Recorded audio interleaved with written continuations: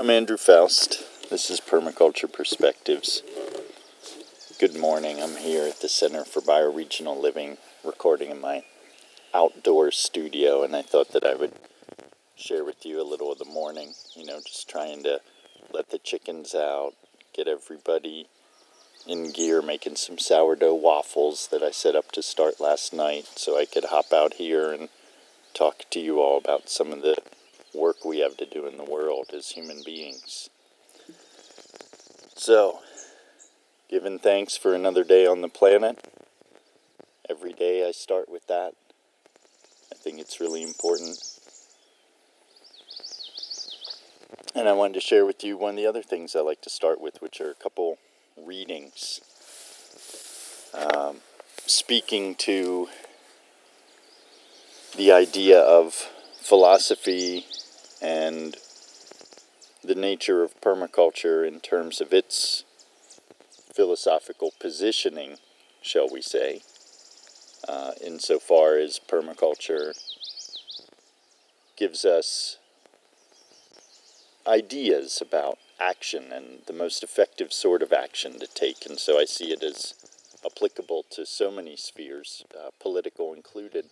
Most interestingly, often not being applied to things like regional infrastructure, cities, political design, often being designed for what I call the idiosyncratic application of backyard permaculture Shangri-Las, which are fun, and let's create them and link up a bunch of them and start to have a plan.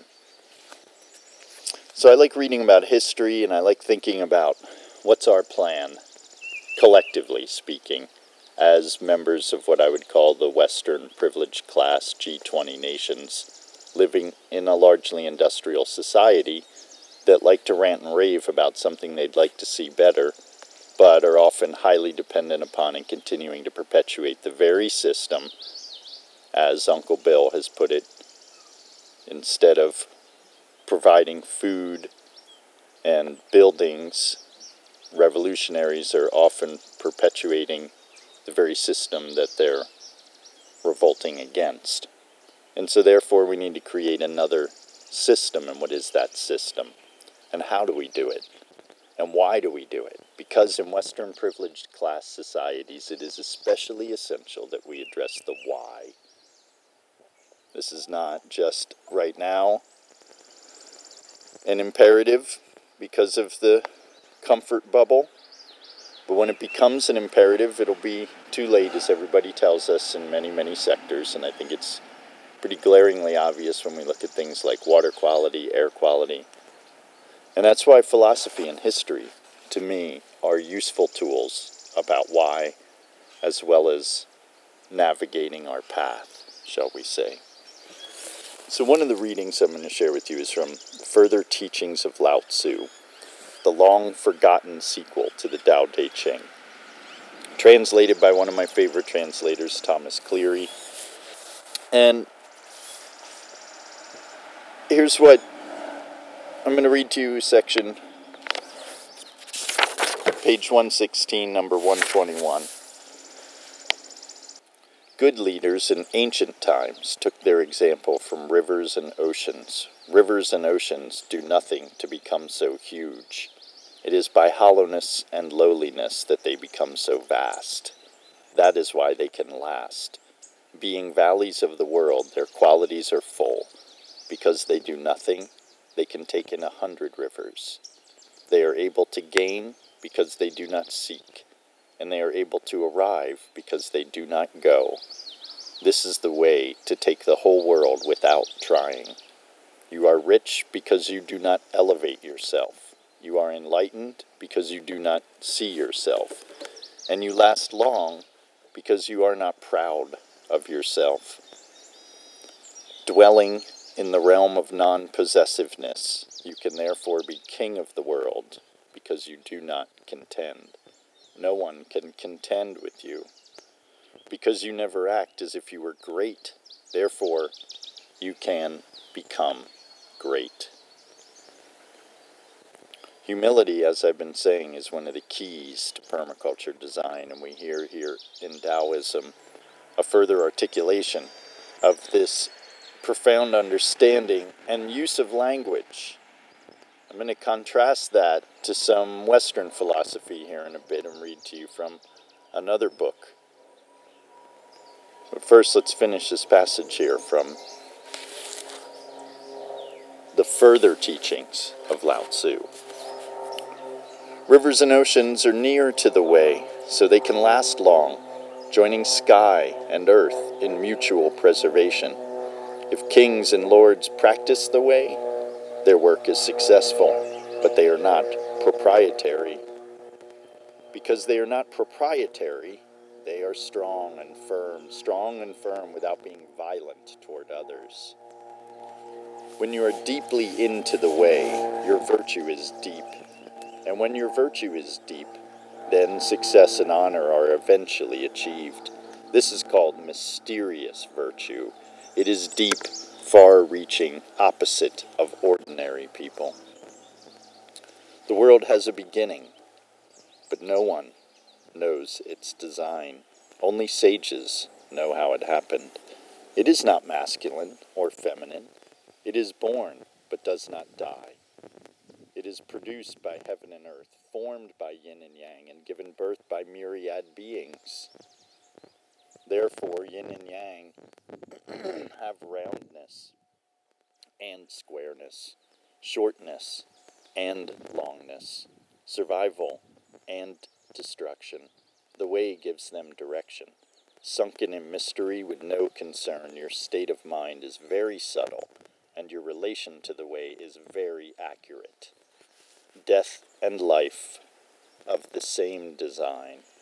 The evolution of myriad things combines into one way. Simplify life and forget death. And where will you not live long? Detach from things and words, and be careful not to contrive. Keep to the way with comprehensive close attention, and do not be domineering over anyone. The highest subtlety is formless. At the beginning of heaven and earth, all things were the same in the way, but they came to differ in form. Because the highest subtlety has no object, it can be universally caring. Because it is so immense, there is nothing outside it. Therefore, it is a cover for all beings. Because it is so fine that there is nothing inside it. Therefore, it is precious for all beings. The way is the means to preserve life. Virtue is the means to safeguard the body. So we're going to leave Lao Tzu now with those thoughts. I'd like to also say, in particular, let's pay attention to what he's saying about detach from things and words and be careful not to contrive. Keep to the way with comprehensive close attention and do not be domineering over anyone. The highest subtlety is formless. Let's contrast that to Western philosophy, which does often spend an awful lot of time in the realm of words and things. And here now I'd like to share with you a little writing from a history book on Alexander the Great and the Hellenistic Age. Is the title, by Peter Green, one of my favorite historians that I've been reading for this time period. And I'm going to give you some background as we read it to the references that Peter Green's going to make, so you can get a sense of the thread and the meaning of what he's saying here on page 140 and 141. So he's talking about the transition from the Greek dominance of the ancient world with Alexander the Great to the chaos that followed for a generation or so as a result of Alexander's exploits with the Greek city-states into really what basically becomes the Roman Empire, but starting with the Roman Republic and their interactions with the Greeks. So here he's talking about how the Greek city-states are responding to this advent of change in the ancient world where they are no longer the dominant power. Paradoxically, it was The polis, in its external manifestations, theaters, gymnasia, civic officialdom, the religious year cycle, traditional cults, honorific degrees, endless litigation, and public debate that survived through all the sturm and drang of Hellenistic power politics to give the Greeks of this new world a nostalgic sense, despite the loss of real independence and control, that things had not really changed, that in the fundamental structure of their lives remained the same.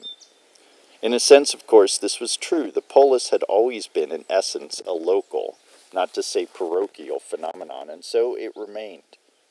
What it had lost was the strictly limited world over which it ruled. One of the unlooked-for novelties that Alexander and the successors had introduced was true internationalism. The proportions of political life had simply been upscaled to a hitherto inconceivable degree. And the communication systems, physical, verbal, mental, necessary for these wider horizons soon followed. The spread of Attic Greek as a lingua franca, the development of the monsoon-based sea traffic between India and the West, even the concept of the cosmopolites, all sprang naturally from Alexander's conquests.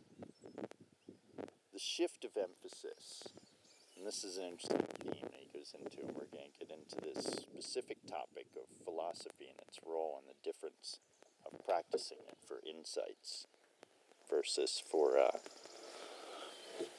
distraction or illusion creation. The shift of emphasis from public to private life that we have seen manifesting itself in various ways throughout this study was looked at politically, a formal resignation of public ambition in the old Periclean sense, an abandonment of pretensions to empire. It did not come easily, and the philosophical panaceas produced during the Hellenistic era tend to confirm what Hesiod had learned the hard way in the 8th century, that those lacking superior force need to convince themselves, and that they may be right just often enough to keep the belief going. That the pen is indeed mightier than the sword. Even so, to a remarkable degree, all Hellenistic creeds, from Stoicism to the counterculture of the Cynics, were agreed that as Xenocrates, head of the Academy, 339 to 314 BC, we're talking about here, put it in the immediate aftermath of Chaeronea and the collapse of the Achaemenid Empire. Now there he's referring to a battle where 30,000 people were killed in one battle, and the crushing of any sense, and that was by the Romans in a town that was controlled by Greeks. And he's saying that the reason for discovering philosophy is to allay that which causes disturbance in life. The full implications of this attitude are not always appreciated. What such statements, and they came to be a commonplace, imply is a kind of intellectual tsunami, a universal disaster from which philosophy must attempt to salvage what it can, and for the survivors of which it sets out to provide some kind of makeshift comfort. So I wanted to share with you a couple morning passages from inspirations of mine, perspectives I like to take in thinking about the state of the world today and how to navigate the affairs that we're in. My thinking is to say, Eastern philosophy gives us much more profound insights to what I would call the foundations of the Western disease, this disease of outwardness and a lack of awareness of inwardness. Paying attention to the within is key to understanding and having a positive relationship with the without. To use Teilhard de Chardin's language, the within is the without. And Teilhard de Chardin is who we also give credit and recognize here as the thinker who coined the term and began a lot of Western culture's thinking and conversation about the interconnectedness of all life on this planet. He called it the biosphere. And even more interestingly and unique to Chardin is the term the noosphere. The noosphere, N-O-O-S, sphere, noosphere, is about consciousness. And Teilhard de Chardin's idea was something that Joseph Chilton Pearce also builds on in much of his writing. Another teacher and influence of mine. And what Pearce is saying, and Chardin began the conversation of, is that consciousness actually exists outside of space and time as we know it in the terms of modern physics, which of course we know that what we don't know vastly outweighs what we do know. So even modern physics, accepted definitions of space and time have lots of latitude, shall we say, in terms of their absoluteness, right? They are aspects of reality that we have definitely perceived, defined, and are functional and true. And there are many other dimensions to the world that we live in that are also true that we have not been able to describe with any of the tools that we have for describing things like mathematics and language. And consciousness exists in this realm that I'm referring to right now with language, which is this place of outside of space and time, where no longer do the rules of space and time apply. And what this is referring to is where do ideas come from?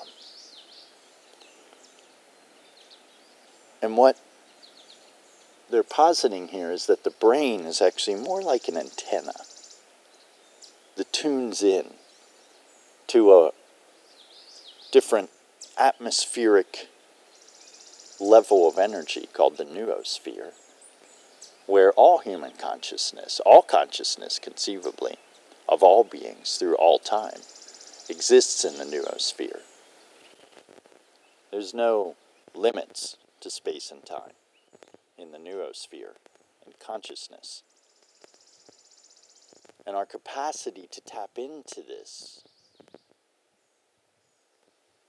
ancient bank of knowledge is, of course, there. What our brains and our minds are very often spending a large amount of energy doing is repeating back to ourselves and our fellow human beings the things that we've acculturated as important. But there are many other things that are important than what our culture is paying attention to.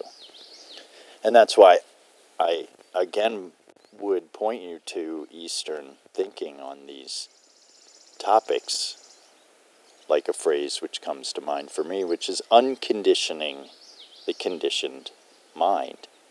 We are all conditioned. And unconditioning also means simplifying your life. Simple, beautiful moments are gifts to cherish in the sense of being calm and breathing and enjoying the gift of life. And I would add to that for today, spending as much time, whatever spending means in regards to time. Make it an intention to be outside, doing things that are healthy and involve a wide range of movement for your well-being. Breathe, climb trees, have fun, run around, roll in the grass. And that's what I have for you today. So, we'll talk later. Thanks for listening, and enjoy your day on planet Earth.